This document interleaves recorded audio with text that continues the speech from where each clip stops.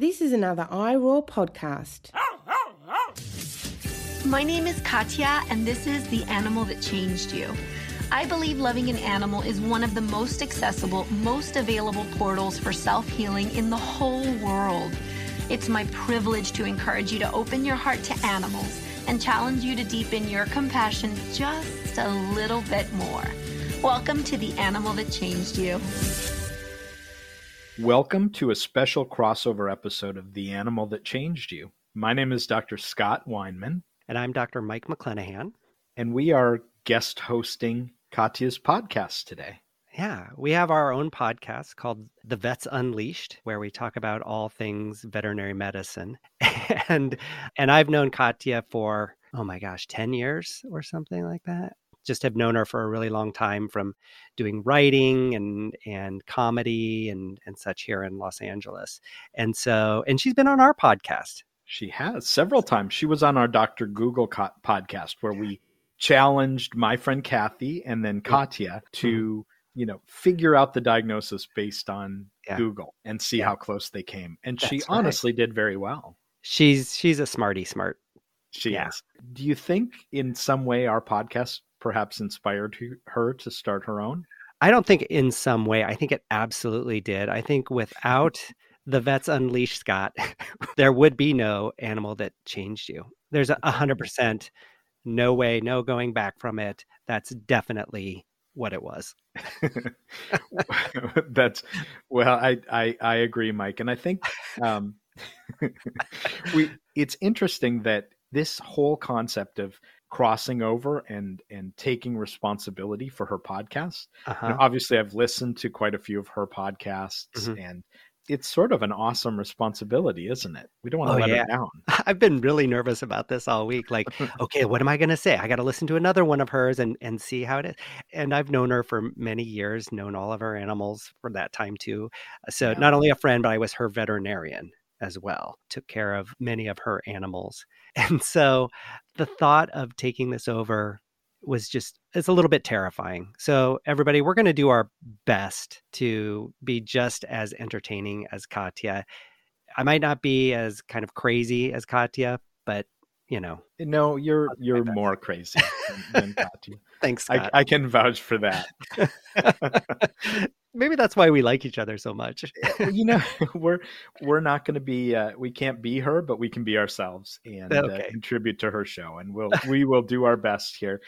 When we talked about this and how we could bring a unique perspective to The Animal That Changed You, I remember you saying maybe we could talk about not only the animals that changed us, but some stories about the patients that changed us over the years. Yeah, absolutely. And I think, it'll be interesting because we're going to have Katya take over the Vets Unleashed, right? Because we talk about all things veterinary medicine, and it's really what we're geared at is other veterinarians, veterinary students, and, paraprofessionals. And I think it's going to be great to hear what the perspective of Katya, who is a client, is going to be. What does she think about veterinary medicine? Yeah. And hopefully what we'll be able to do here is give all of, her listeners an idea of what it's like to be a veterinarian, and not just the day-to-day, hey, this is what we do, giving shots and playing with puppies all day, because that's all we do. But also the emotional, life of a veterinarian. Interestingly, there's a lot of overlap because it really is about the human-animal bond and those relationships and the animals that changed us, whether they were patients or our personal animals as well. Yeah. Well, do you have a personal animal that changed you? How did you pick one? Because I assume you're like me, who's had many, many, many animals. Yeah, I have, and I've loved all of them, and they've all changed me. So it's hard to choose just the one. But I would say the animal that probably changed me the most, my soul animal, if you will, was my first dog that I adopted in vet school, Osa, who you might remember. Yeah. She was jet black, so black that she would have the sheen of blue go through her coat. She was a little American Eskimo Chow mix, about 30 pounds. Yeah. And I loved that dog. She lived to be over 18 years old. She had 4 legs for most of her life and 3 towards the end. And, it was just absolutely that connection from veterinary school where we would come home from anatomy labs and, Yep. go palpate your dog to see where is that muscle really there? Where is the patella? Where Yeah. does it sit when an animal's standing? I mean, she put up with so much, Yeah. with 3 veterinary students living in that house to the end where I think my favorite story about her was after she passed. I had lived in this condominium at the time when she had passed, when she was 18, in Seattle, that was my condo, and there were these big heavy doors, and for whatever reason, Osa was her name, which means bear in Spanish. Osa was just terrified of these big heavy doors, and so I would hold the door. I would do almost like this ballet because there were 2 of them, right? So I'd hold the door open and then reach for the next door, but I had to keep the door, and she would look at me. It was like this little connection we had, to make sure I had the door so it wasn't going to slam on her. And so she would run through and then stop and then wait for me to do this. And I would do this little twirl and open the second door, and she would run in. And after she passed, she had a bladder tumor, transitional cell carcinoma, and it went from nothing on an ultrasound 1 week to she's dying the next week. And I had put her to sleep in Colorado at a friend's practice. It was probably a year after, before I realized that I was still doing that ballet with the doors, even though she'd been gone for a year. And I never questioned, why am I still holding these doors open for no one? And why am I twirling?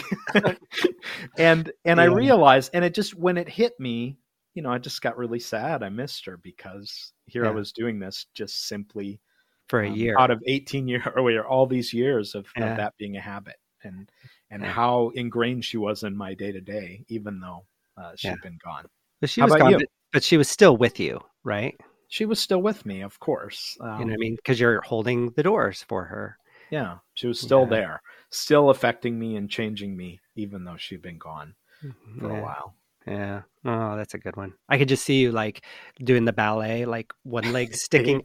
I have a picture of you, like there's 2 doors and like you have one leg sticking out, holding a door open. Oh yeah. And the other arm out as far as you can go, sort of like, doing a full scale with your, leg out and, yeah. Because she needed to know I was in front of the door. Yeah. There had to be a piece of me that was still in front of the door, or she would just stand there and go, no, I don't feel safe. I'm going to wait. I'm going to wait till you have this secured. Can you yell clear? Yes. Dr. Mike, how about you? What was your personal animal that changed you? Every animal I've had has changed me in some way, for sure. The one I have, the closest, that is still with me to this day was Barney, again, through vet school. Cause we know each other from vet school. We've known each other for 30 years. I had Barney from the time I was 14 until I was 30, 13 or 14 until I was 30. Wow. Now, if you think about that, that is a lot of life. Yeah. That's just getting into high school. That's going to undergrad, to vet school, getting out of vet school, getting married. Through all of that, Barney was there, and he slept, every night, slept right in my arm. So he was there that whole time.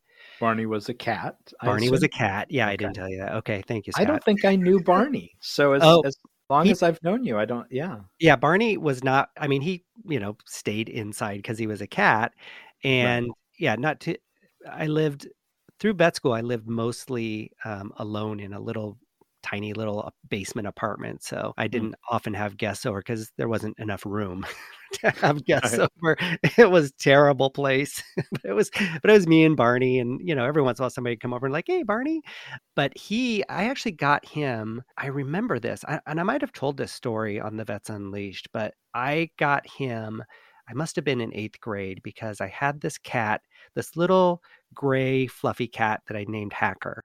And I had him for about 6 months, and he died of, what I'm assuming now is, hemobart, which isn't hemobart anymore, mycoplasma, which is a blood-borne disease, parasite that can cause anemia in cats, and they can die from it. It's really serious.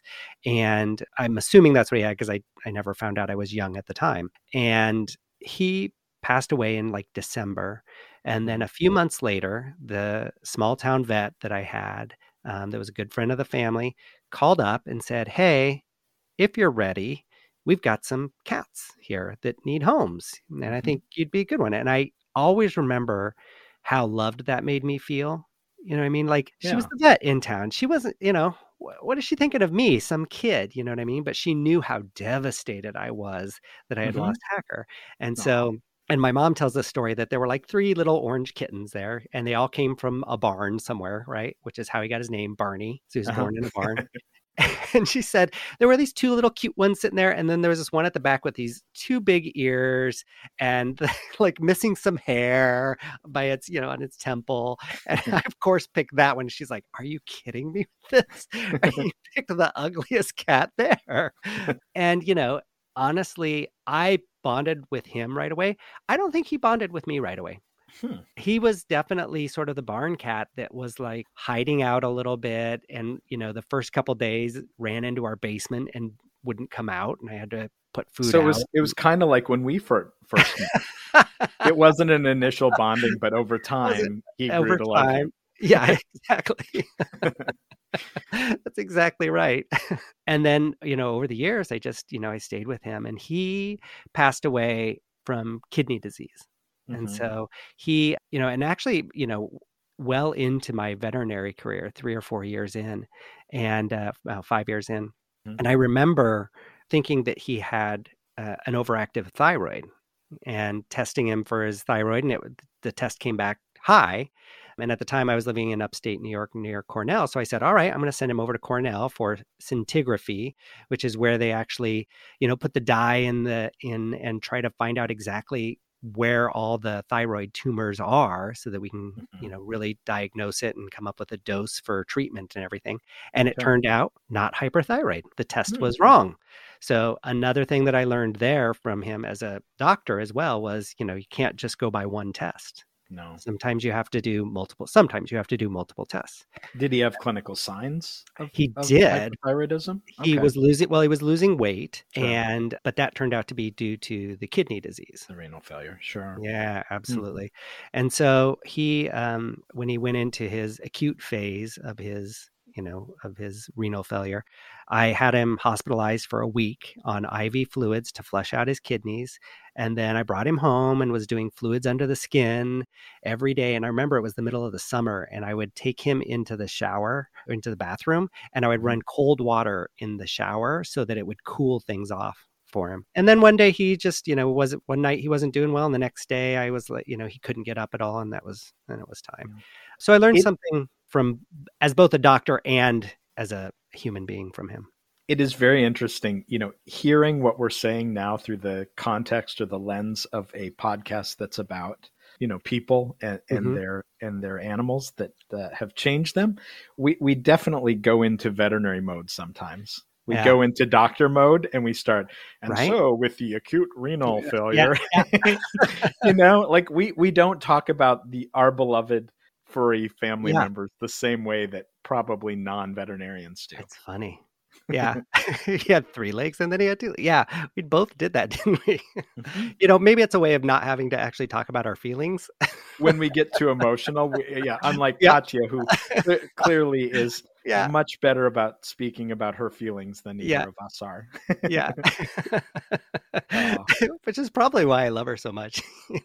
She's like, but how did you feel about that, Dr. Mike? It is interesting that, we're going to talk about the patients that saved us. And when I think about the examples that I have, they're both cases where there was a really strong emotional connection, even though it was a very medical, way that we met these patients. They are truly, I guess both of my examples are dogs, but certainly there have been plenty of cats as well, and ferrets and bunnies and other animals over the years that I've just felt a really strong connection to, that sort of supersedes the medicine. Right. So your patient, do you have a patient that changed you? And tell me how you felt about that. Yeah. Like, dig into the deep feelings, Scott. I want to hear. I will do my best for Katya. I will do my best a little bit into the feelings. I was getting emotional when I was holding the door open. I couldn't see it, but I was like, oh, I mean, I don't want to. I need to stop talking about us. I don't and now want to talk about it this anymore. tears at my heartstrings. It's terrible. All these years later, I still have pictures of Barney up, so it's okay.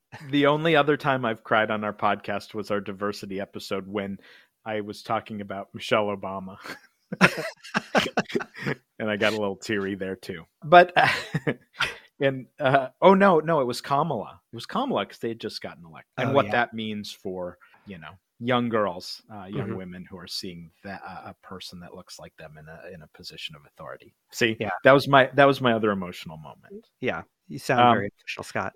But I will remember one of the animals that I bonded with and just I still carry with me to this day was a dog named Goldie Littlejohn. Goldie was the dog's name, and she was a golden retriever mix that was rescued from a shelter. Her owners were just lovely people.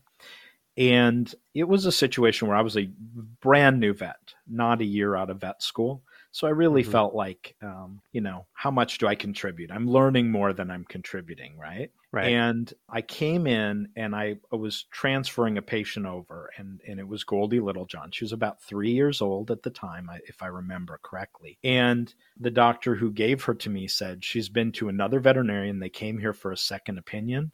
This is a really, really sick dog. And most likely what you're going to end up doing is just euthanizing her. We don't know what's going on. And she's in pain and suffering, right? So she's on pain meds, and the owners are going to come in today and decide what to do. And it was sort of my first victory as a young veterinarian, because I looked at the chart and instantly I thought about a diagnosis that wasn't on the differential list. So you looked, and one of her blood proteins was very, very high. And I thought, I think this dog has multiple myeloma. And it's one of those, I've only diagnosed one case of multiple myeloma in dogs my whole career, and it was Goldie Littlejohn. So, of course, a differential list is, as doctors, we do an exam, we look at the blood work and the x-rays, and then we determine what are the, differentials or what are the possible things that may be causing this. Right. And no one in this younger animal had written cancer, specifically this type of cancer. So I started taking, full body films, right? So multiple myeloma can grow in bone and in the spine. And I found a couple spots, one in a femur and one in the spine, where the cancer had eaten away at the bone. Wow. And sent off some additional testing to confirm that it was multiple myeloma. And by the time the owners came in, they were ready to euthanize. They'd had a second opinion. Multiple vets had looked at their dog, and I said, I know I'm a brand new vet. I know I'm young, but I think I know what this is, and I think this is something that potentially we can treat. Are you willing to give me a bit more time? And, it was just such a success, because the veterinarian who had transferred the case to me had ended up, going on vacation. So he was gone for a couple weeks. And by the time he came back, we had started a chemotherapy protocol. She was in remission. And was a different dog, happy, healthy. And she, multiple myeloma is one of those tumors that, when properly diagnosed and treated, they can have really long, extended periods of remission before the disease recurs. And so for Goldie, it was 2.5 years. Wow. Probably every 4 to 6 weeks towards the end of complete blood counts. And, continuing to monitor as she was on this chemotherapy regimen. And that's something for people who are listening to. A lot of chemotherapy in animals is not, it's not hard on them. A lot of people think of like, oh, chemotherapy is going to be one of those things. I don't want my animal to go through that. But most animals feel better when they go on the chemotherapy. And it's about quality of life. It's about keeping their quality of life high. So it's not like our experiences, with my brother and my father, who both died of very aggressive terminal cancers. The chemotherapy arguably may have been the thing that killed them. It's terrible to think that they lived through that in an effort at all costs to cure. And that's not the way we approach veterinary oncology. It's about quality of life. And certainly, Scott, Goldie felt better. Absolutely.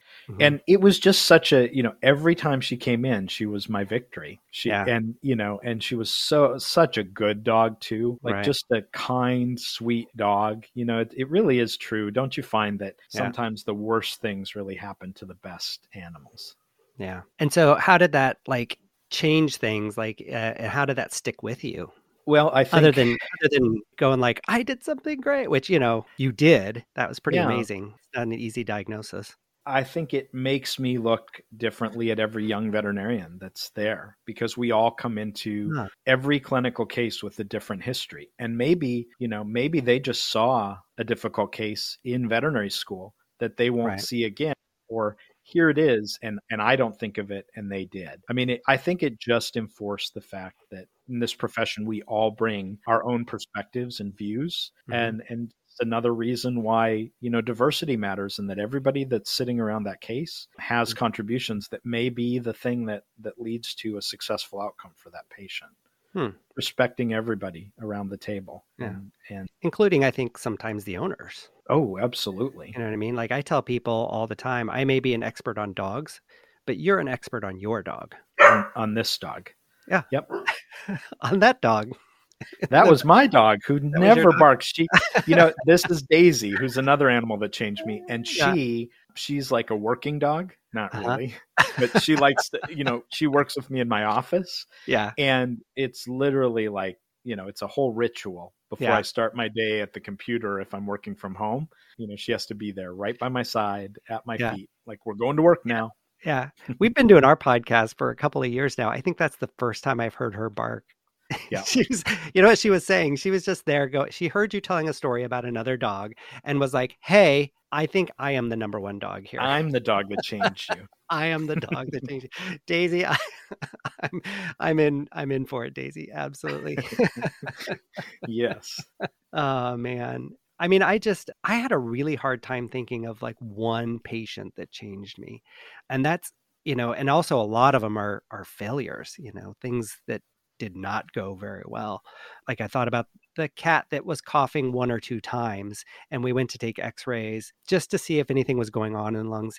And the stress of having the x-rays taken, it went into respiratory failure and died right there. And it had like no lung left. It had such bad pneumonia. And that will always remind me that coughing cats are often a serious thing. You got to check that out. Don't let that go. Cats don't usually cough. That's something that people often don't know. And so you're looking at asthma, which is often a medical emergency, or something even more serious. Right. Yeah. So I think of that one. And I mean, I saw that cat for all of, 20 minutes.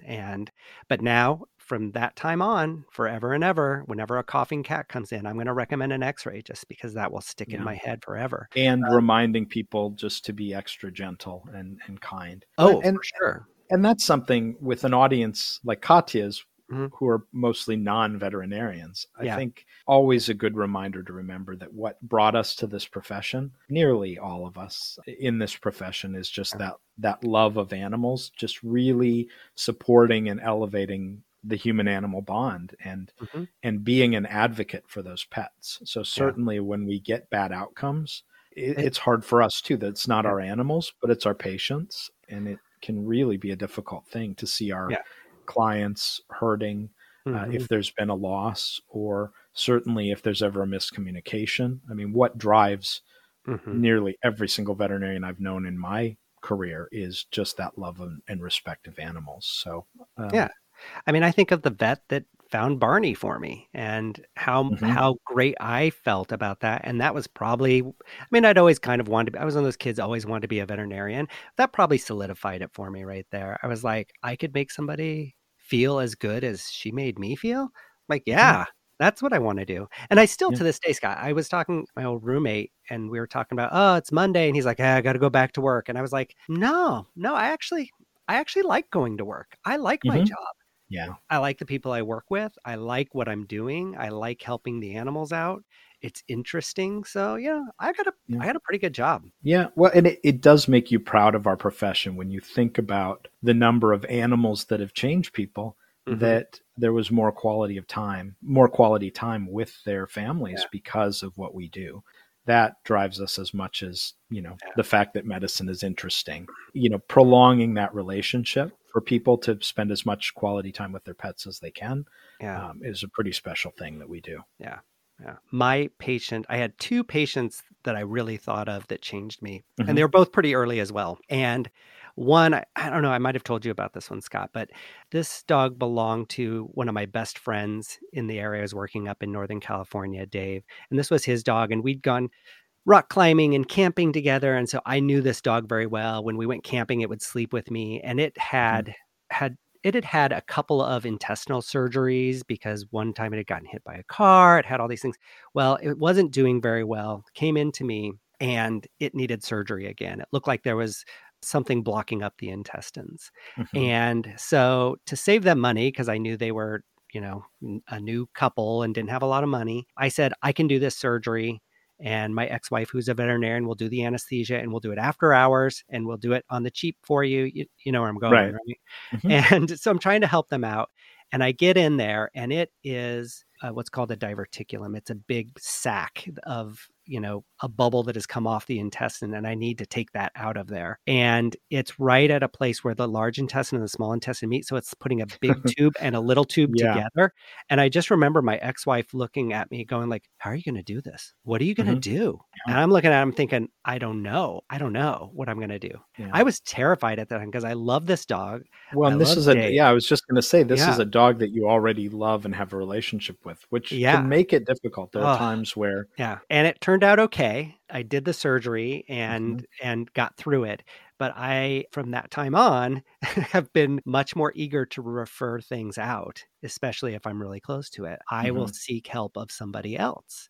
And because I will always remember that it turned out okay. Hopefully Dave will not listen to this, so he will never know how terrified I was. How perilous it was. And how much my ex-wife was like, you can't do that. You're not, what are you doing? You can't do that. And it turned out okay, but not because I was really, really good, but because I think I was lucky. And I'm never going to do that again. Well, and there's a very real thing that veterinary technicians, that we all know and recognize, which is if something's going to go wrong, it's likely to happen when it's your friends or family's pets and you're just stepping in to help. Far more likely to go wrong than if it's just a typical intestinal surgery that comes into a practice. Yeah. The other one was very early as well. And it was the first service dog that I ever took care of. Its name was Met, and the owner had MS. Met, like the Met Gala. Yeah, exactly. And the owner had MS and was in a wheelchair. And she and I became, good friends because I was taking care of the dog. And then it started having seizures. And, a lot of times if a dog has a seizure, we won't treat it right away. It can have a seizure once a year or twice a year. And we don't necessarily have to treat that right away. Just let them have one or two seizures because they aren't driving anywhere. They don't need to go anywhere. So it's okay. But for this dog, it wasn't okay. Right. You know what I mean? Because her life was dependent on this dog. When he needed to be working, he needed to be there always. Absolutely. Yeah. And so I just remember feeling the weight of that. Do you know what I mean? Like just how much more of a responsibility I had there. And that was scary too. And also some of the side effects of the seizure meds, is it better to have one seizure a year or to have a slightly, obtunded, less mentally responsive dog? That's a very delicate balance. Yeah. So after the first one, we ended up not putting the dog on seizure medication and just monitoring it. And it did okay. It only had like one or two more seizures in the time I knew it. But, I went through all of those things. Put it on seizure medication. Don't put it on seizure medication. And she's looking to me for the answers. Like I'm supposed to have the answers. And also just those relationships. I mean, I've treated service animals from a monkey that could actually dial the phone. And there was a veterinarian from a zoo who would help me with that animal because I didn't know how to draw blood from a monkey. And how do you draw blood from a monkey? One poke at a time? Is that how? I don't know.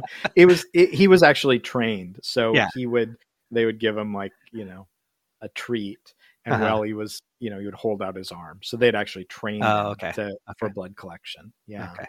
Yeah. Okay. Just curious. Okay. But the bonds, oh my goodness. Like we all have these strong bonds with the animals that have touched us over our lives. But when you consider the bonds that form with service animals and the people that, that need that service, it's another level. It's really just a beautiful thing, and Yeah. such an awesome responsibility as a veterinarian Yeah. to step into that. Yeah. She gave me a coffee mug with their picture on it one Christmas, and I still have that coffee mug. Yeah. Keep it forever. I still have a book, a gift that was given to me. It's an encyclopedia of dog breeds. Mm-hmm. And it was a dog with a thyroid carcinoma Mm-hmm. that we did chemotherapy on. There were no oncologists up in Alaska. And so Fosdick was her last name. Bear was his name, Bear Fosdick. Oh. And she gave me this book because she knew I loved dogs and she knew I loved her dog, Bear. And when his cancer, that was not a chemotherapy protocol that would have prevented that cancer or cured it. Yeah. I lost one of my dogs to that kind of cancer too. So really, that's a rare tumor as well. It seems. It is. I mean, maybe 10 over the course of 25 years. Yeah. Not very many. 2 or 3 for me. Anyway, see, there we go. We were starting to feel things. So we started talking. Yeah, we went back to being doctors. What is the actual incidence of thyroid gland adenocarcinoma in the... Yeah, so that way I will not have to feel anything. Exactly. Boop, boop, boop, beep, boop. That brings up a question for you. So, we both brought up patients that changes from early on in our careers. Mm-hmm. And certainly, that doesn't mean I haven't had a connection to, every other patient I see. And, I just had a dog that I'd seen for, 8 or 10 years that passed away suddenly a few weeks ago. And that one hit me hard. How do you deal with that? And Scott, do you have anything that you do specifically to deal with it when you lose something like that, a patient like that? Well, I mean, we're both from the Midwest, so my ability to deal with feelings is probably not as good. I might not be the person to give advice, but I think I think for me, what I've learned is contrary to my upbringing, don't push it down. And ignore it. If it's not a problem if you don't talk about it. I think just letting the feelings wash over you and experiencing them. That's the only way you can move through grief, and then really cutting yourself some slack and realizing that where you are at and how you process grief and loss may be different with every single one. Mm-hmm. So just, allowing yourself to grieve and acknowledging it is a very important thing. Yeah, I think most vets too, for people that are listening who are not veterinarians, who are mostly, pet owners, veterinarians will mostly not show emotion in the room during a euthanasia or a bad thing, because we don't need you to be here for us. I just want everybody to know that. I appreciate it when somebody says, oh, this must be hard for you. It's nice that people acknowledge it, but do not ever feel that you need to worry about my feelings. No. During that. Yeah. Wouldn't you agree when I go into the room for a euthanasia, which, means true death. So it's really about giving that animal peaceful and comfortable passing. Mm-hmm. I'm there first and foremost for the animal and then for the people. Yeah. Because I do have one more, and I think that I just remember it was the first euthanasia that I was involved in. It was absolutely, the right thing. There was no question, is it time? It was an older English spaniel, black and white English spaniel named Sunday. And it was the first time, and this has happened, probably hundreds of times since then, but that where I was in a room and it just felt a genuine connection. I was there for that dog. The dog knew what was happening and was there with me. Cats too, where I think it's, when you're so tuned into them, you realize that they're reaching out to you as well. And it was, whether you call it a psychic connection or what, I went on that journey with that dog. And I remember afterwards leaving the room and thinking, because I was a newer veterinarian and there's really an art to that process, and leaving the room thinking, was I there enough for the family? Was I too keyed into the dog and not the family? And then I received a thank you card from the family. And, they were right there with Sunday and I on that journey. And they so appreciated how it happened and what we did. So don't you think, like, people will say to veterinarians, I could never do what you do because you have to put animals to sleep. But it's really such a beautiful gift that we give them that it doesn't feel like it was ever a burden to me. Do you agree with that? Yeah. I think that, I would say that it's never easy. It's never not sad to put an animal to sleep. But I'm usually, at least with the patients that I know well, I'm at peace with the decision. And I want my clients to feel that way too, that even though it's still sad, even though it's still hard, we all feel like it's the right time. And so that's what I can say the best about that. Yeah. And we're the advocates for them. So they're also, and I think we've mentioned this on our show before. I practiced in eastern Seattle or east of Seattle, where there were a lot of Microsoft folks and a lot of, money. A lot of money, but also there were some specific religions. Oh, okay. Some Hindu clients that just euthanasia was not an option for them. Mm-hmm. And so it was really just an opportunity to be an advocate for those patients in a different way, because then it was about keeping relieving them pain. comfortable, relieving pain until the natural process happened of death. And so it's different, but I think, we're here to help with that process. But we also save lives. That was the other thing people would say, it gets very morose and sad there. And people would say, oh, you have to put animals to sleep. I'm like, yes, but I save them too. Yeah. And I see a lot of puppies and kittens. Yes. And puppies and kittens with serious diseases that we've saved, and they go on to live long lives and maybe be that animal that changed someone. And we, and they had that relationship because of what we did very early on. Yeah. I love it when awesome. Yeah. I mean, I love it when, maybe I've worked with an animal for a really long time and then, seen them through their passing. And then, a few months later, the owner comes back with another pet. I mean, they've got a new pet. And I can't tell you the number of times somebody's rescued a dog that's like, middle-aged dog. And it's like the best dog ever. And it's like their next dog after their beloved has passed. And, I'm just sitting there looking at it. I'm like, how did this animal end up in a shelter? Like, it's so good. I know. So there are so many great animals in shelters. And, I had somebody, this happened, I think it was last week, came in with one and was like, I just think that, my older dog was leaving so that this one could come into my life. I think there is a place for it, and the universe provides, it really does. Well, and even though, we've lost like that one animal that changed us, there were so many, there's just an energy in a home. When I don't have a cat, it makes me sad. I just, if I don't have a dog, if you walk into a house, it just feels like something's missing. Yeah. And so, I always understood that it's not going to be Osa. My beloved pet from vet school, or Abby, my cat who lived to 21. But there's always another animal out there that needs a loving home. And I need, I need them in my life just as much as they need me. Yeah. Barney may not be sleeping curled up in my arm, but now Zuki is. So there's always room for another one. And Olive and Ben. Is Ben cuddly? Ben's your little. Oh yeah, and that's another one. Like he is a lot of work. I have a dog that's a rescue, and he's a cattle dog with some anxiety, and he is. That's an understatement. Oh my gosh, some anxiety.